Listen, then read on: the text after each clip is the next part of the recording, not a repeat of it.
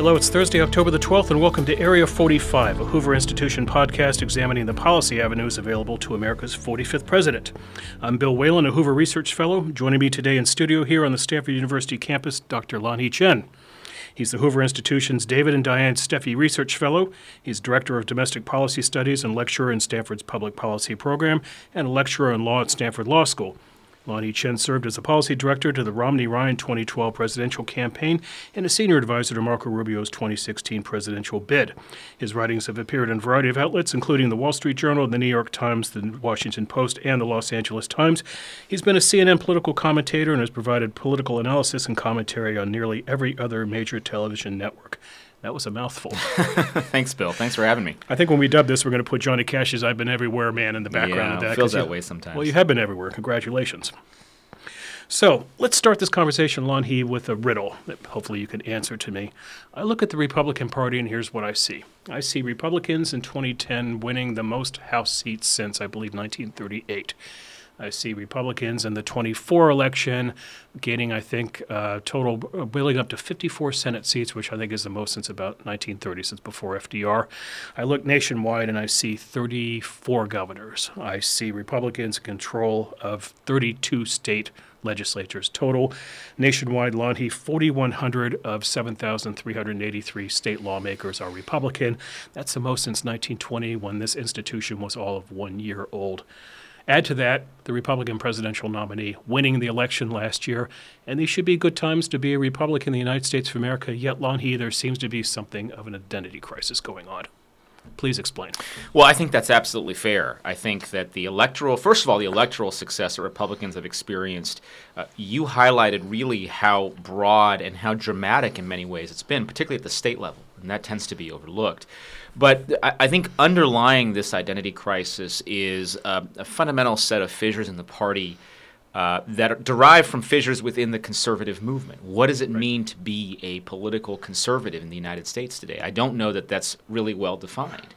And part of it's because, the Republican Party was the party in opposition for 8 years under Barack Obama. And during that period of time, it was easy to coalesce around things that Republicans opposed. Right. Turns out it's a lot harder to coalesce around things that Republicans are in favor of. And I think we're seeing the challenges that can arise now when a lot of that agenda for 8 years was really ill-defined. And I think now these next several years are really about the heart and the soul of the conservative movement in a lot of ways. It's about articulating what Republicans are for, what conservatives are for, and by the way, those two don't always sync up.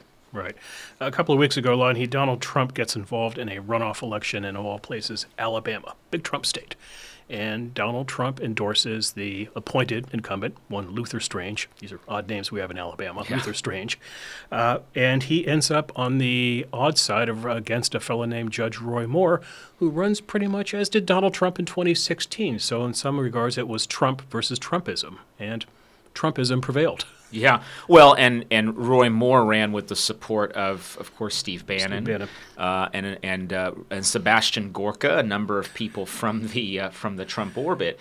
Yeah, that was a very puzzling election in a lot of ways because it seemed like Donald Trump's name was behind Luther Strange, but his soul wasn't behind Luther Strange. And I think, again, here is the challenge. The challenge is you have a developing set of theories that one might consider to be Trumpism.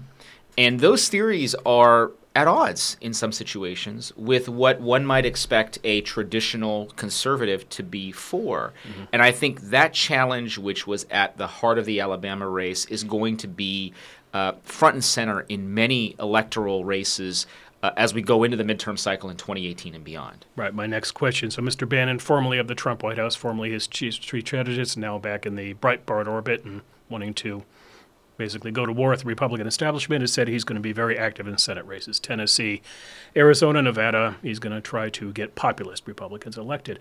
John Podhoretz wrote a very interesting column in the New York Post the other day saying that, in effect, Republicans need to stand up and try to stand down Mr. Bannon by taking on the challenge, not trying to turn into the curve, if you were, but taking him head on. Did you? I don't know if you saw the column or not, but what do you think of that strategy? No, I agree with that notion because, again, the confrontation is here. Mm-hmm. The basic question about what it is that the conservative movement stands for. I mean, look, Mitch McConnell, the Senate Majority Leader, he's taken a lot of heat for supposedly being counter to the president's agenda. What I can't figure out about that claim is that I don't think there's any single person in Washington who's actually tried harder to advance the president's agenda than Mitch McConnell. And so the notion that we're going to have this intra-party fight, that we're actually going to make it harder for incumbents who I think in many situations, and there are a few exceptions, but in many situations are doing their best to advance the president's agenda. The notion that we're going to make it harder for them to win re-election seems to me to be completely untenable.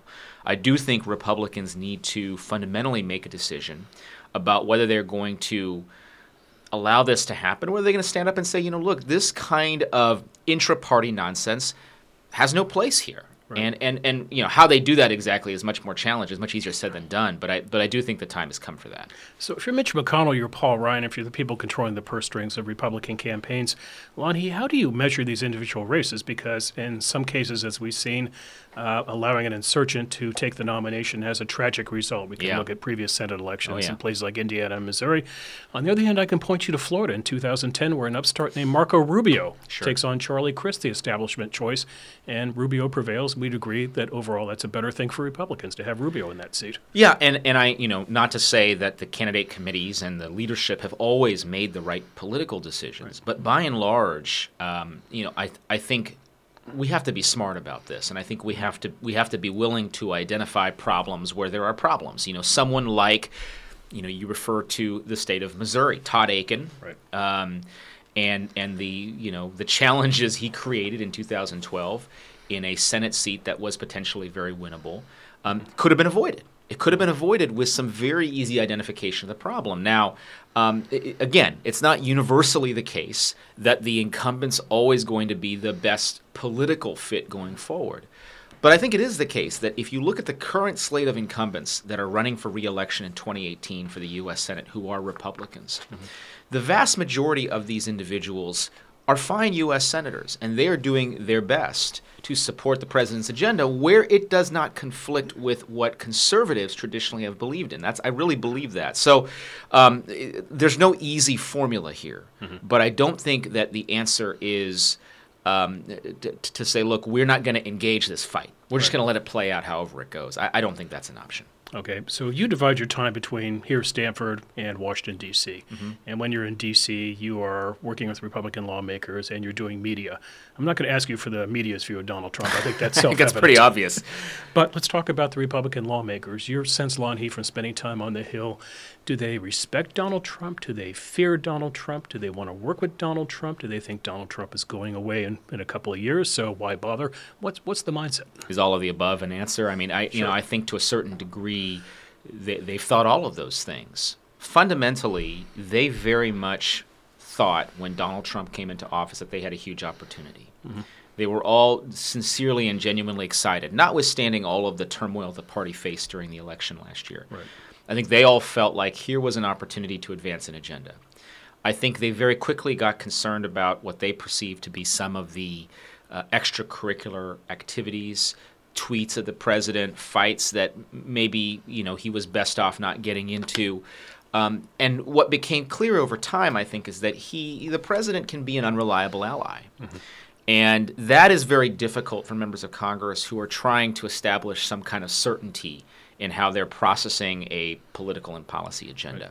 So I think at this point, to say that they're completely hopeless is not true. I think they're still hopeful that they can have a good working relationship with the president. They can move forward on some agenda items like tax reform, which have been traditional Republican priorities. But they also kind of are very much guarded in their enthusiasm because they recognize that things could change in an instant with the president, and you just never quite know where he's going to be any given day. So I think they're doing their best to work with him where they can, but they also recognize that there will be situations where they may run crosswise with him. Now, I think they're also concerned that when that happens, they don't want to be on the receiving end of a tweet. They don't want to be on the receiving end of a harsh set of comments. So it's a very delicate balance for these lawmakers right now. So what do you think possesses Ben Stas to go on Twitter and challenge the president saying, have you decided not to uphold your office? Yeah, I think he's speaking his mind. I think he feels like he's somewhere where he can do that. Now we're going to see if politically that's the right calculus or not. But I don't. To his credit, I don't think he's thinking about it from a purely what's going to be best for me in the next election vein. Right. He's probably thinking about, how do I continue to build my brand in the conservative movement? How do I continue to establish what I believe in? Right. And he's doing that. And so far, at least for him, I think it has differentiated him. And in politics, differentiation, can be a good thing sometimes. Yeah, I'm wondering what social media would have done back in the 90s during the Clinton presidency when Clinton, say, signed welfare or signed the Defense of Marriage Act in the dead of night, how congressmen would have tweeted that act. Yeah, I mean, the media culture and the rapidity of the news cycle has really defined the Trump era. And in a lot of ways, Trump is the right president for the time because he's able to participate in that news cycle in a way that no previous president's been able to do. He's able to drive the news cycle, arguably in a way that no president's been able to do before. So it would have been interesting, all of the stuff that President Clinton went through, both the stuff that he signed, but also, the tail end of his term and all of the stuff he dealt with personally. Hard to imagine what it would have been like if we'd had Twitter in '96. Exactly. So you do the Sunday talk shows a lot. So when you go on a Sunday talk show, are they looking for you to play a role? Are they looking for you to defend the Trump administration? Do they want you to be Republican criticizing Trump? What are you expected to do on that show? I have found that first of all, a lot of this Sunday programming is actually very high quality in the sense that I've never been pre-programmed or asked to play a certain role. Now, they know that my perspective is going to be a little more nuanced because there are situations where I support the president and what he's trying to do. There are others where I fundamentally disagree. Mm-hmm. And I think, you think about a guy like John Dickerson who hosts the CBS show Face the Nation. He came to that job after many, many years as a very credible and good journalist.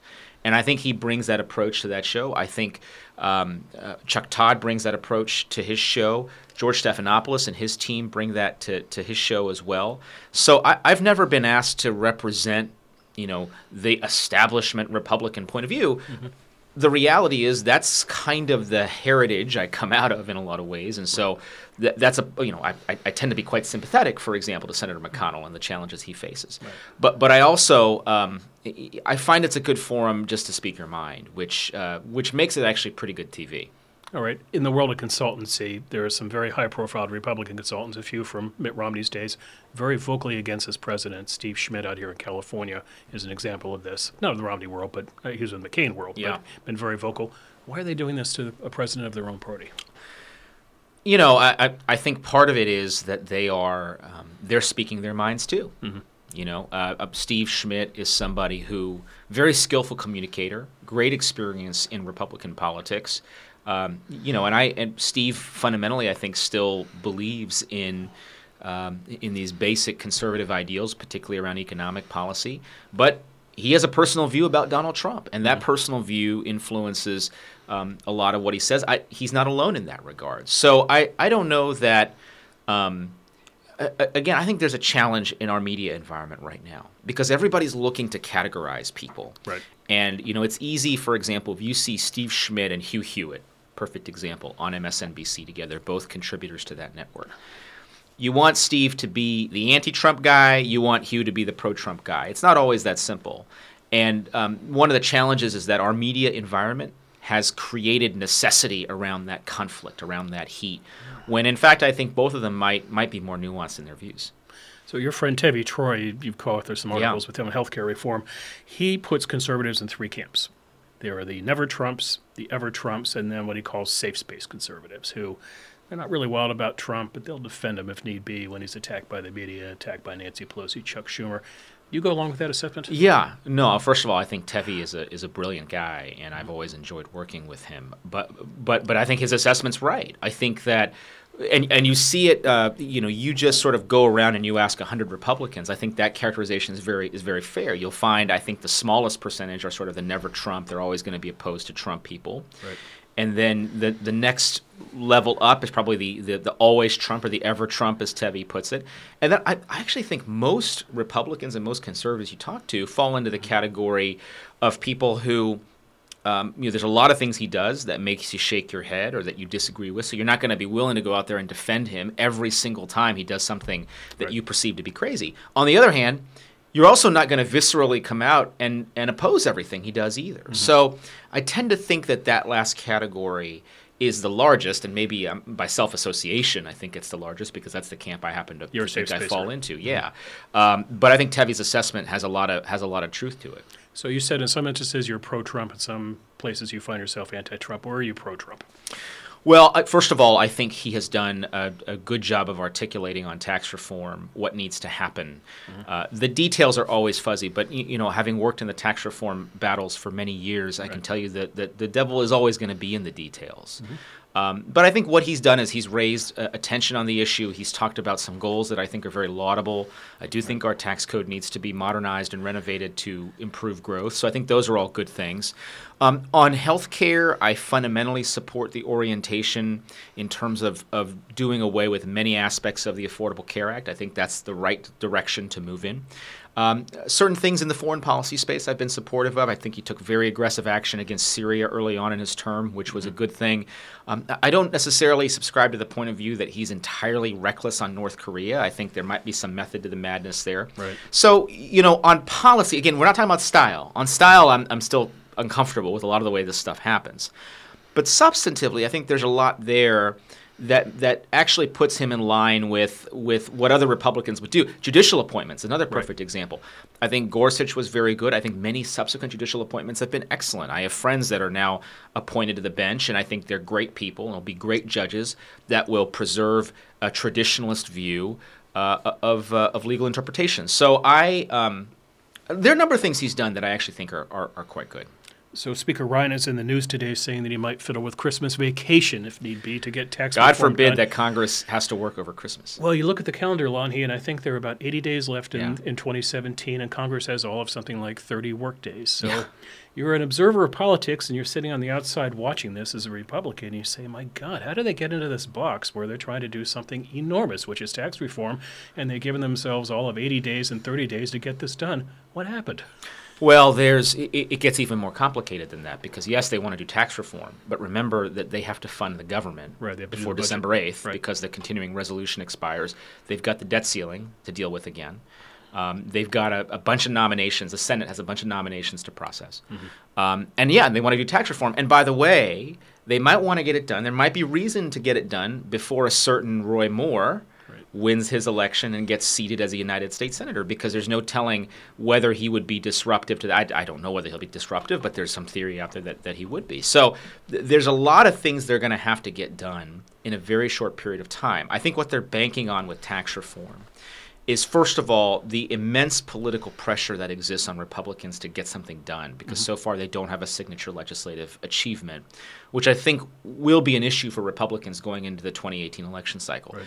The second thing that they have going for them is that Republicans are just more comfortable talking about tax reform than they are about health care. I mean, the body language is different. The proficiency in speaking about the benefits of tax rate reductions compared to talking about regulatory relief in healthcare. I mean, the differences are obvious. And so I think those two factors would argue in favor of something happening even with the compressed timeline. This is an interesting theory I heard someone say recently talking about why the Republicans could not get Obamacare repeal through this year. That when you look at the Republicans, there are certain issues that just drive Republicans. And that's economic issues, tax issues, some social issues, foreign policy issues. Healthcare policy historically is not something that's floated the Republican boat. So it's just not something that drives the caucus, if you will. But hindsight's 2020, Lanhee. Do you think it was a mistake that they spent so much energy this year going after Obamacare repeal? Yeah, I've struggled with this question because I've been very supportive of the idea of starting with Obamacare repeal. So I still think it was the right move, and I think it was the right move because if you look even today at public opinion polling of Republicans around the country, there is no more important priority. In fact, there was a poll that Politico took with the School of Public Health at Harvard just a few weeks ago, and they found that Republican voters still overwhelmingly believe that the most important priority for Congress needs to be repeal and replacement of Obamacare. So I think politically it would have been very difficult on Republicans if they'd started somewhere else. Now, the flip side of that is maybe they would have actually gotten something done and that would have covered up all the sins of having started with tax reform. Right. But I tend to think, given the political impetus, given the fact that there was some urgency around some of the Obamacare marketplaces experiencing huge premium increases and declining choices, that it was going to be important for them to start there. Right. But obviously they didn't get it done, and, Right. and obviously that was an issue. You know, a friend of mine who's been on Capitol Hill for a long time had an excellent observation, I thought, about what happened with the Obamacare fight. And that is that the coalition for repealing Obamacare was never the same as the coalition for replacing Obamacare. And that was really the fundamental problem in trying to put the two together, that Rand Paul and Mike Lee, in essence, were never going to see eye to eye with Susan Collins and Lisa Murkowski. And I think that's actually a very keen observation, because that's what ended up happening. Right. Let's have a little what-if conversation here for a moment. And let's suppose, what if not Donald Trump and Mike Pence are sitting in the White House in 2017. What if it's Mitt Romney and Paul Ryan? Take the 2012 ticket but transport it to 2016, and they win the election, and they're serving in the White House in 2017, and perhaps Lanhee Chen is sitting in the West Wing as well. You now have to sell Obamacare repeal to the United States Senate, and let's give it the same number, 52 Republican senators. Do you think a Romney White House could have gotten it passed? Because it seems to me, Lanhee, you have a fundamental problem here, trying to sell it to the likes of Lisa Murkowski, Susan Collins, John McCain, Rand Paul. Would Romney have had better luck on, say, a brother-to-brother sale as a fellow Republican, or is this just a problem with the numbers given? This case? I mean, now in retrospect, I think we can say that the Republican coalition has a fundamental problem around some of these issues. That having been said, I think the big key difference here is during the campaign last year, we never really knew what Donald Trump wanted to do on health care. He never really made it clear. I mean, he said some things about, selling insurance across state lines and wanting to get rid of Obamacare because it was an abomination, but he never really gave us a plan. And this is why I do think that the way you run your campaign, the way that you tell Americans about what you want to do when you're elected president still matters an awful lot. And one of the things I do think that the Romney campaign in 2012 did, which the Trump campaign in 2016 did not, was to articulate to people clearly, this is what's going to happen if this person's elected president. And I tend to think that if Trump had been more specific during the campaign, or had developed a health care plan with greater specificity, that some of this angst could have been avoided, because the president would have said when he got elected, look, we've got my plan. Right. This is what we're doing. No questions. Republicans spent 3 or 4 weeks there at the beginning of 2017 debating, are we going to do repeal alone or repeal and replace? And what does the replace look like? And all these debates that they were having would have been obviated if the president during the campaign had approached it differently and had a more specific plan. That's my theory. Right. Again, it's hindsight is 20/20. Sure. But I tend to think that would have made a difference. The actress Rose McGowan. I don't know if you've been following the Harvey Weinstein sagas on Veils, but Rose McGowan is one of many actresses who was on the receiving ends of his, shall we say, affections. She's been very vocal on Twitter, Lanhee, about how horrible Harvey Weinstein is and how horrible Hollywood in general is about this issue. In particular, she singled out Ben Affleck for bad behavior. Twitter yesterday suspended her account, and you should see the stream of reactions from celebrities, and each time they invoke the name Donald Trump. Yeah. It's, how can you do this to her when Donald Trump is allowed to run free? Lanhee, if Mitt Romney is in the White House and not Donald Trump, where does all this energy on the Democratic side go to? What do they lash out against? Because Mitt Romney is fundamentally a nice guy. He's not Donald Trump. He's not that kind of target. I saw a lot of manufactured anger during the 2012 election cycle about Governor Romney, about Paul Ryan, folks on the left that tried to equate them to, Satan and Lucifer. Right. And now, disingenuously, I hear a lot of people say, oh, well, actually Mitt wasn't so bad of a guy. Well, but those are manufactured protests. Those are like the classic Iraqi protests where they just, protest in front of the camera, and then as soon as the camera turns off, they drop the signs. But with Trump, it's different. They see Trump on TV, and I can understand their perspective. You see him, and you just go nuts when you see him on TV. My God, this is the president. How can this happen? But if Mitt Romney is not the kind of guy who's going to engender that kind of anger for 4 months, let alone 4 years. So, again, where would the Democrats, where would they be lashing right now? Well, the answer might be that they would be lashing. They wouldn't be lashing out with the level of ferocity that they are. They'd be lashing more against each other. Well, yeah, and that's the interesting part of this bill that people ignore, is that the Democratic coalition is no cakewalk either. I mean, they have a lot of problems and challenges of their own, Right. which again, have been covered up because they've been able to be united in their opposition to Trump, much like the Republican coalition had issues that was left over from the tail end of the Bush years through the 2012 campaign. All of that sort of got papered over by opposition to Obama because it was much easier to be against Obama than to be for something. The Democrats have a similar challenge they face now. And what all of the, solidarity against Trump means is that they are delaying the inevitable, which is the articulation of what the progressive agenda looks like. And unfortunately, I think for them, that hole is being filled by Bernie Sanders and his effort to drag the Democratic Party to a point that I don't think most Americans are comfortable with, whether it's on health care or on taxation or in foreign policy. I think the Democratic Party is at real danger of losing itself in a race to the left, and it's gonna cost them down the road. Bernie Sanders not a Democrat. Right. Well, and I mean that's the other part of it that should be frustrating to institutional Democrats is that their party is being co-opted by someone who doesn't even belong to the party. Do you think Donald Trump's a Republican? I think there are times when he acts like a Republican. I think there are times when he espouses policies that clearly are conservative policies. But I think what makes Donald Trump attractive to so many Americans is that he defies categorization.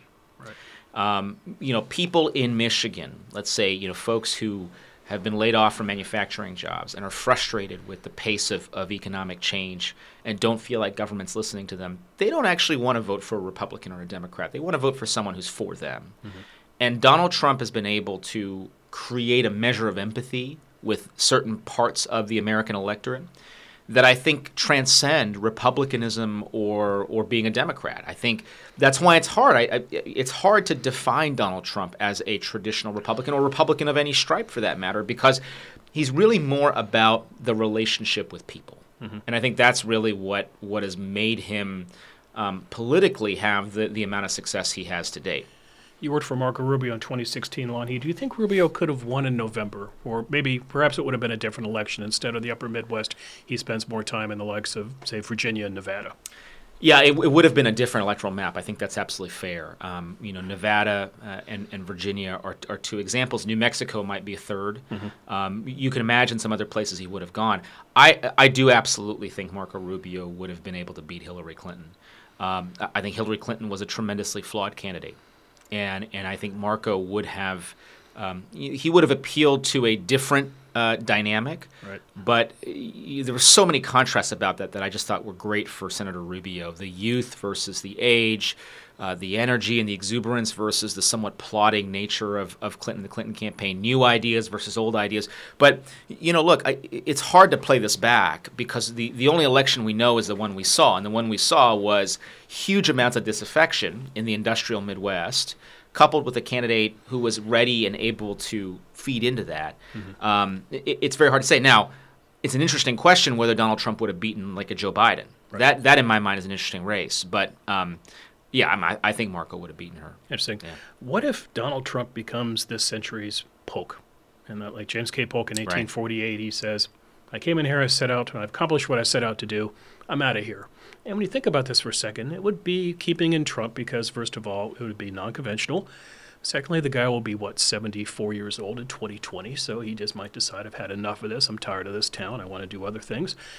What then happens to the Republican Party, Lanhee? Because what I see is a situation not unlike 2015 where you're going to have 10 to 12 to 14 people all lining up, all claiming to be the voice of the Republican Party.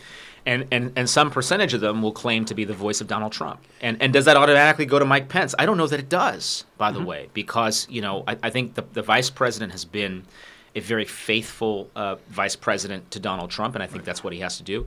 But it's not clear to me that if you are a Trumpian at core, if you believe in the political philosophy of Donald Trump, that you would look at Mike Pence and think, that's my guy. Right. And so I do think that it gets very competitive. I think you're absolutely right. It's going to be interesting because on the left, on the Democratic side, there's tremendous upheaval, and there's not clear who it would be. So that you'd have two open, contested primaries, in some ways a political wonk stream. I think one problem that both parties have learned the hard way in the past 50 years or so is it's hard to steal somebody else's act. Democrats spent the better part of, 40 years in the woods trying to find the next John Kennedy. Yeah. And finally Bill Clinton came along and sort of claimed John Kennedy through a handshake. But was JFK in some aspects, which you won't get into on a family podcast. But he really wasn't JFK, so the Democrats had to make peace with that. Republicans have been looking for Ronald Reagan ever since. And found out the hard way that Ronald Reagan's kind of an original. But you look at the 2016 field, Lanhee, who all from 2016 would still be fresh in 2020?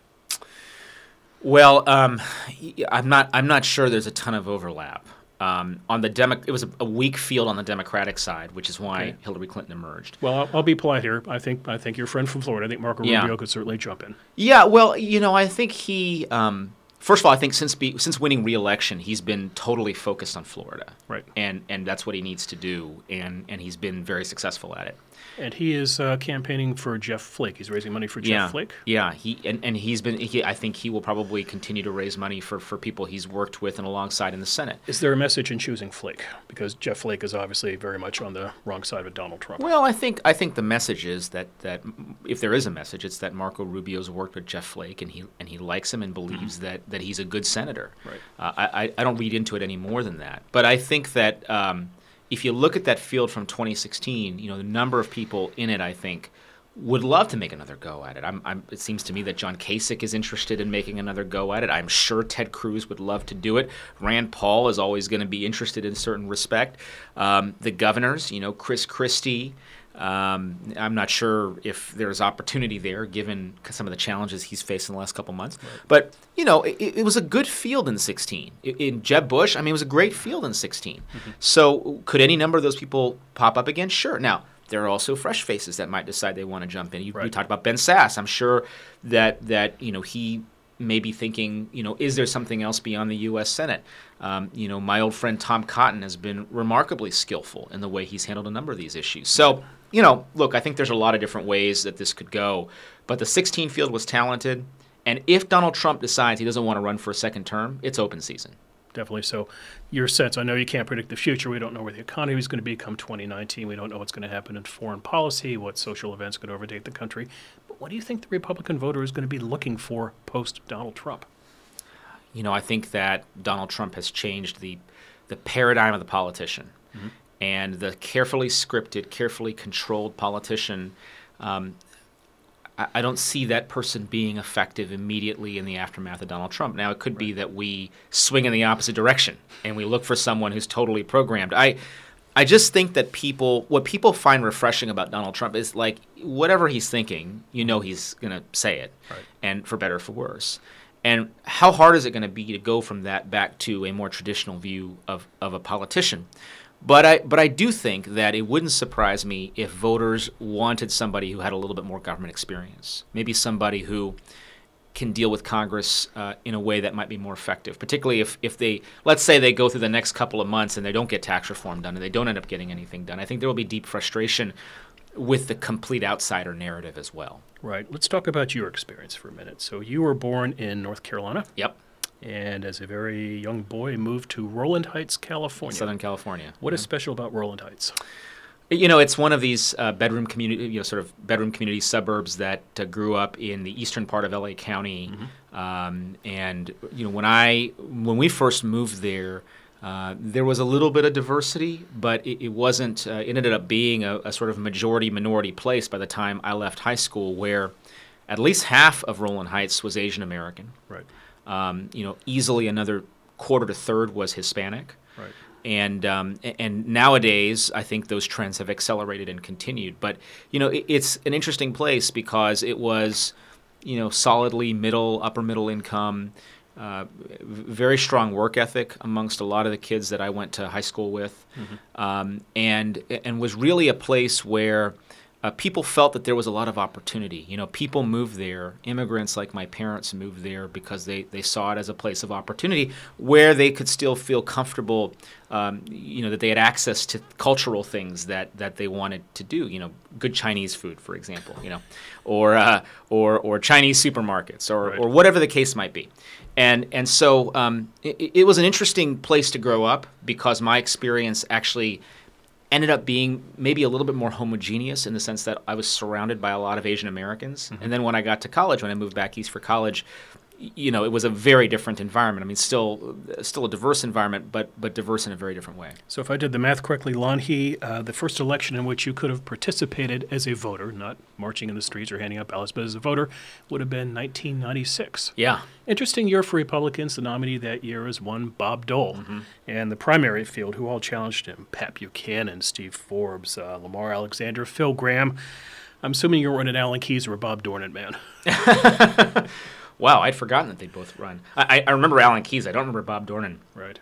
I really liked Bob Dole. I remember being really enthused about his candidacy. I may have been one of the few in my age category who was, but I was a page at the 1996 Republican National Convention in San Diego. Yes.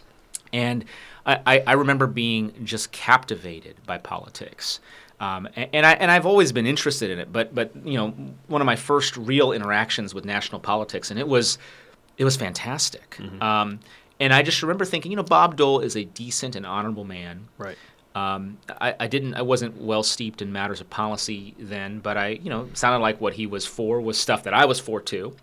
And so I still look back very fondly upon the Dole candidacy, even though he didn't do particularly well against President Clinton. But it was tough, right? Running against an incumbent president who's triangulated well. I mean, that's a tough race to win. He had a bad time in California. This is where he famously fell off the stage. I remember that. So not pleasant. But what made you identify with the Republican Party back when you're 14, 15, 16, 17, 18 years old? So, the first images of American politics from my youth were of Ronald Reagan and George H.W. Bush, and people who talked about the value of freedom and the importance of opportunity and the ability for every American to work hard and to do well. And those were things that resonated with me as the kid of immigrants, knowing that my parents came to the U.S. with their educations and with their upbringings, but with not much more than that. Are your parents Republicans? My parents are, I would say that they're Republicans only because they're just culturally conservative and they're dispositionally conservative as immigrants. Right. And so, but they weren't particularly political either. I developed a political interest on my own. And in fact, not unlike many immigrants from their generation, they weren't too excited about my initial interest in politics because from their home countries, they're from Taiwan, others we knew were from Korea or from China, they sort of saw politics as slightly dangerous or edgy in their home countries. And so it wasn't like, they were sort of, oh, this is fantastic, our kid wants to get into politics. But I think over time they realized it was a real passion for me. Right. And what I observed about the party of Reagan and the party of Bush was it was a welcoming place, and a place that really stood for those fundamental values of freedom and opportunity and liberty that are very attractive, I think, to many Americans. I think many Americans want to believe that ours is a country where you can work hard, play by the rules, and get ahead. What percentage of the Asian vote did Donald Trump get in 2016? I don't think it was very high. No. I think it was probably roughly similar to what Mitt Romney got. And it wasn't, it hasn't been particularly good. The Asian vote has actually flipped completely back in the era of Bob Dole, et cetera. Asians were routinely probably 65 to 70% supportive of Republicans, and that's flipped, if not accelerated. I think Barack Obama won 80% of Asian Americans. And I think Hillary Clinton probably did roughly the same. So it's been a difficult transition for the Asian American community. I think that there are a lot of things explain that. Right. But it's been a transition nonetheless. You could actually, as a Republican candidate, Lanhee, come to California and campaign in Asian communities. A friend of mine who worked in San Francisco actually did an event for Elizabeth Dole. During the general election, took her to Chinatown. It's a very funny story. They timed it so that this would be a live hit on Inside Politics, which back in the day ran at about 1 o'clock in the afternoon. Yep. So they set up an Elizabeth Dole rally in Chinatown, and all hell broke loose. They just kind of mobbed her and just kind of sort of ran with her down the street. It's almost like the running of the bulls in Pamplona. And the funny part of it, Lanhee, is that my friend, who is not Chinese, so she stood out. She's a very tall, majestic blonde woman, so she was just stuck out like a sore thumb. There's thousands of Chinese women, mostly, just coming down the street yelling in their native language. And Elizabeth Dole kind of moving along, harried. My friend comes along, and right as she goes by the CNN live camera, she lets out a 4-letter word in fear.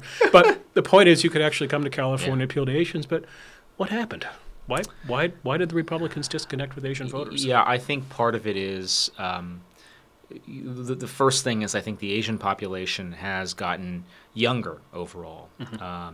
As first-generation immigrants have come here and started families, and it is the case that people who are younger have tended to adopt more progressive views. So that's part of it is a demographic challenge. But I don't think you can let the Republican Party off the hook here. I think the Republican Party for many years neglected the Asian American vote. I think they've done better in very recent years. They've actually had an operation they've put together, led by some people who are working in the Trump White House now and others who have been in California for a while. Sean Steele, the longtime national committeeman here in California, has always been committed to expanding GOP support amongst Asians. But the point is this. Republicans for a long time neglected the Asian American vote. They weren't in the community. They weren't doing a good job of spreading the Republican message. They were taking it for granted. And that caused atrophy over time. I really believe that the party mechanism deserted the Asian American population. And as a result, Asian Americans skewed in the other direction. And that's to also suggest that I think that they can come back, that Asian Americans can once again be supportive of Republicans if Republicans are talking about issues like economic opportunity, like freedom, like a good educational system, that a lot of Asian Americans still care deeply about.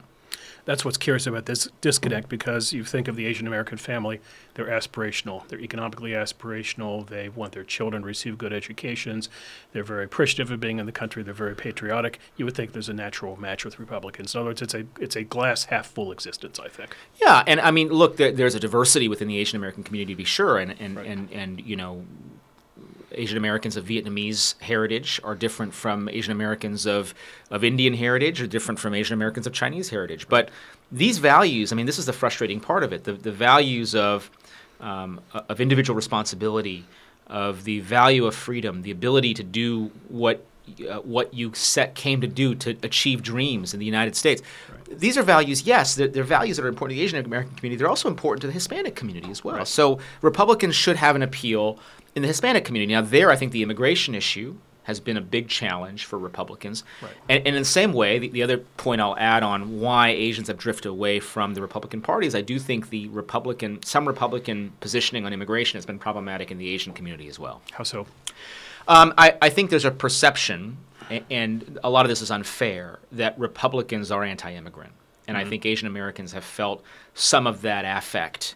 And again, a lot of it I think is manufactured, right. But some of it is based on policy stances, based on things you're hearing, which is why I think Republicans as the party of opportunity need to be very careful in their rhetoric around immigration. They need to be very careful in the policies they propose. Right. One perfect example is, the president's proposed a shift to a more merit-based immigration system. I think that's great. Mm-hmm. But at the same time, he's also proposing drastic limitations on the number of immigrants who can come to the U.S. And I think that sends a signal that immigrants aren't welcome. And so I think we have to be very careful when we balance these messages to do it in a way that still respects the traditional Republican support for immigrants who can come here, contribute, and help our American economy grow and the American story flourish. One more topic I'd like your thoughts on, and that's affirmative action. If you go back to 1996, that magical year when Lanhee Chen first votes, there was a proposition in California, Prop 209, which has to do with quotas in public universities. And that was first driven by Asian families in the San Francisco Bay Area who were outraged that their children could get into Berkeley because of quotas. Mm-hmm. So if you're the Republicans, Lanhee, and this gets to immigration, I think, too, you have these issues which sort of ping-pong differently in minority communities. Asian Americans, for example, might be outraged by affirmative action because they suffer the brunt of the UC system. African Americans, on their hand, they're supportive of it. Yeah. Illegal immigration, perhaps you could say to Asian Americans, it reinforces a right way and a wrong way. Hispanics, though, again, feel the brunt. So Republican blending on these messages, how do you do it? Yeah, affirmative action is a particularly interesting issue, I think, because it does create some division within the traditional Democratic coalition. You're right.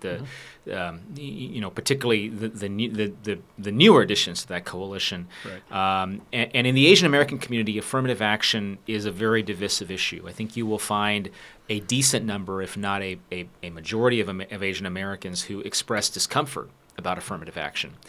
And, Republicans haven't really used that in a political way. And I'm not necessarily arguing that they use it in a purely political way, but there's a basic policy point here, which is, do we believe that our systems of admission, particularly to public colleges and universities, ought to be based predominantly on merit or predominantly on other factors. And I think most Asian Americans would say it should be a merit-based approach, whereas the system in place now might equally weight the two, or it might even give slight advantage to an effort to create a diverse community. And I think those kinds of questions are questions that once we start to get into them, once we start to debate them a little bit, the traditional conservative position, the Republican position of a society built on our merit, is one that will be appealing to many Asian Americans. The question is, how do you deploy that? How do you have that discussion?